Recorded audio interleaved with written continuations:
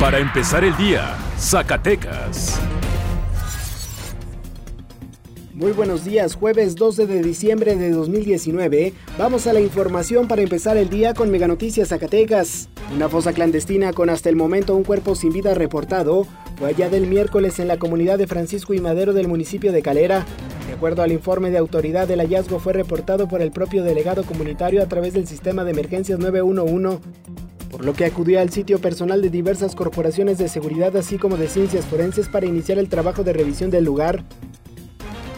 La problemática por el otorgamiento del servicio de recolección de basura a una empresa privada sigue vigente entre el Ayuntamiento de Guadalupe y trabajadores del departamento inconformes.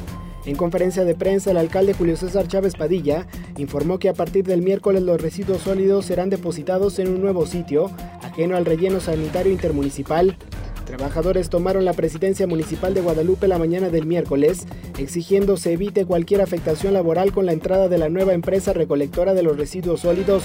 Por su parte, Chávez Padilla señaló que detrás de las manifestaciones hay actores políticos que buscan afectar a su gobierno.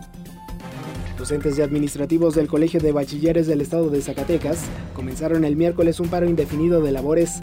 Tras la disminución del presupuesto de aproximadamente 28 millones de pesos, la falta de entrega de nombramientos de 72 personas que recibieron su base el pasado mes de julio y la retención del recurso que se hace a los trabajadores y que no lo integran al plan de previsión social del gobierno del Estado.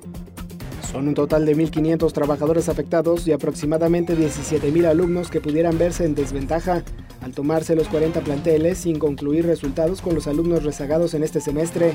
Ahora usted ya está bien informado para empezar el día con Meganoticias Zacatecas. Para empezar el día, Zacatecas.